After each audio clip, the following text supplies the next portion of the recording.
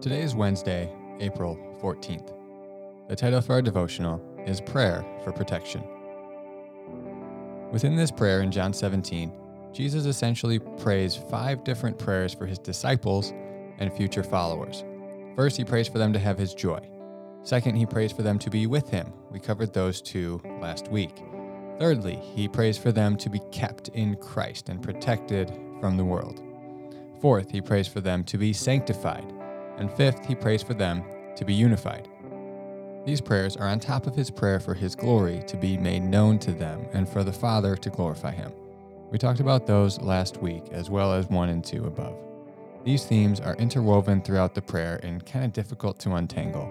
So for the rest of the week, we're going to focus on 3, 4, and 5 in the devotional and do our best to see where they are highlighted in the prayer. John 17, 11 through 16 says this, "And I am no longer in the world, but they are in the world. And I am coming to you, Holy Father. Keep them in your name, which you have given me, that they may be one, even as we are one. While I was with them, I kept them in your name, which you have given me. I have guarded them, and not one of them has been lost except the son of destruction, that the scripture might be fulfilled. But now I am coming to you, and these things I speak in the world, that they may have my joy fulfilled in themselves. I have given them your word, and the world has hated them because they are not of the world, just as I am not of the world. I do not ask that you take them out of the world, but that you keep them from the evil one. They are not of the world, just as I am not of the world." So in verse 11b, Jesus prays for the Father to keep his disciples in his name. That is, to protect them in their faithfulness to Jesus. If you're reading this in the NIV, it translates the phrase, "by the power of your name." The difference is in the Greek preposition en. It could be used either way, and the context must determine which one is meant. In this case, the locative use is likely better as the ESV translates it, rather than the instrumental use, by.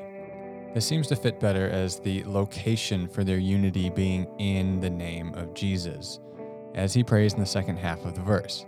Either, however, is possible. The meaning in the ESV then is similar to one of the Apostle Paul's favorite phrases to describe the believer as being in Christ. Jesus' prayer is then for them to remain faithful to everything he taught and lived for. He prays that they would continue to know Christ, believe in him, being from the Father, and know the Father. He is sure to note in verse 12 that Judas's betrayal was not a failure on his part to keep the disciples in his name, but was instead a fulfillment of Scripture and God's sovereign plan. So we talked about this prayer in verse 13 for his disciples to have his joy last week, so we won't cover that today. In verses 14 to 16, he emphasizes the disciples' need for protection because of the hatred of the world. Since the disciples are God's and they are therefore not of the world, and they are not leaving the world as Jesus is, they will need God's protection. Since they are in Christ and not of the world, that is the created order in rebellion against God, they will need protection from the evil one. What we see here is that the deck is stacked up against the disciples.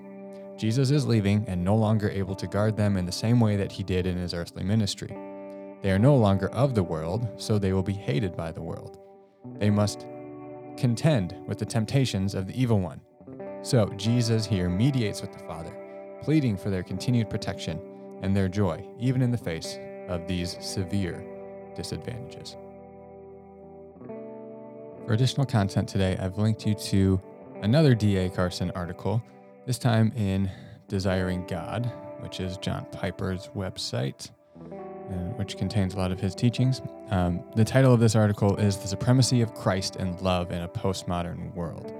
He gave this talk at the Desiring God conference in 2006, where he's going through John 17 and the high priestly prayer of Jesus here.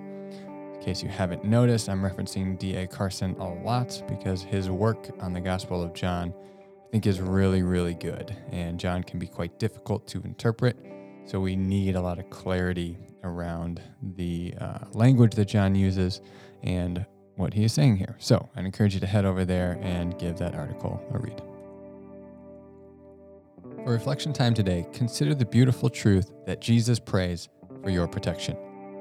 Before we go any further, let's pause for a quick Bible study note. How do we apply this scripture to us? Jesus here is praying for his disciples, right?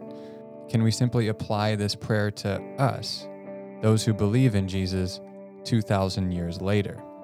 In this case, I think we can, because elsewhere in Scripture we read of this truth. Hebrews 7:25 says, "Consequently, he is able to save to the uttermost those who draw near to God through him, since he always lives to make intercession for them." The book of Hebrews regularly talks about Jesus mediating and high priestly ministry for all believers. So this one I think we can apply to us directly, but we can't just jump to it. We have to see it in other scriptures first. So if you are among those whom God has given him, as this text says, Jesus prays for your preservation and protection. Sit with that and rest secure in Jesus' mediating prayers for your faithfulness to his gospel.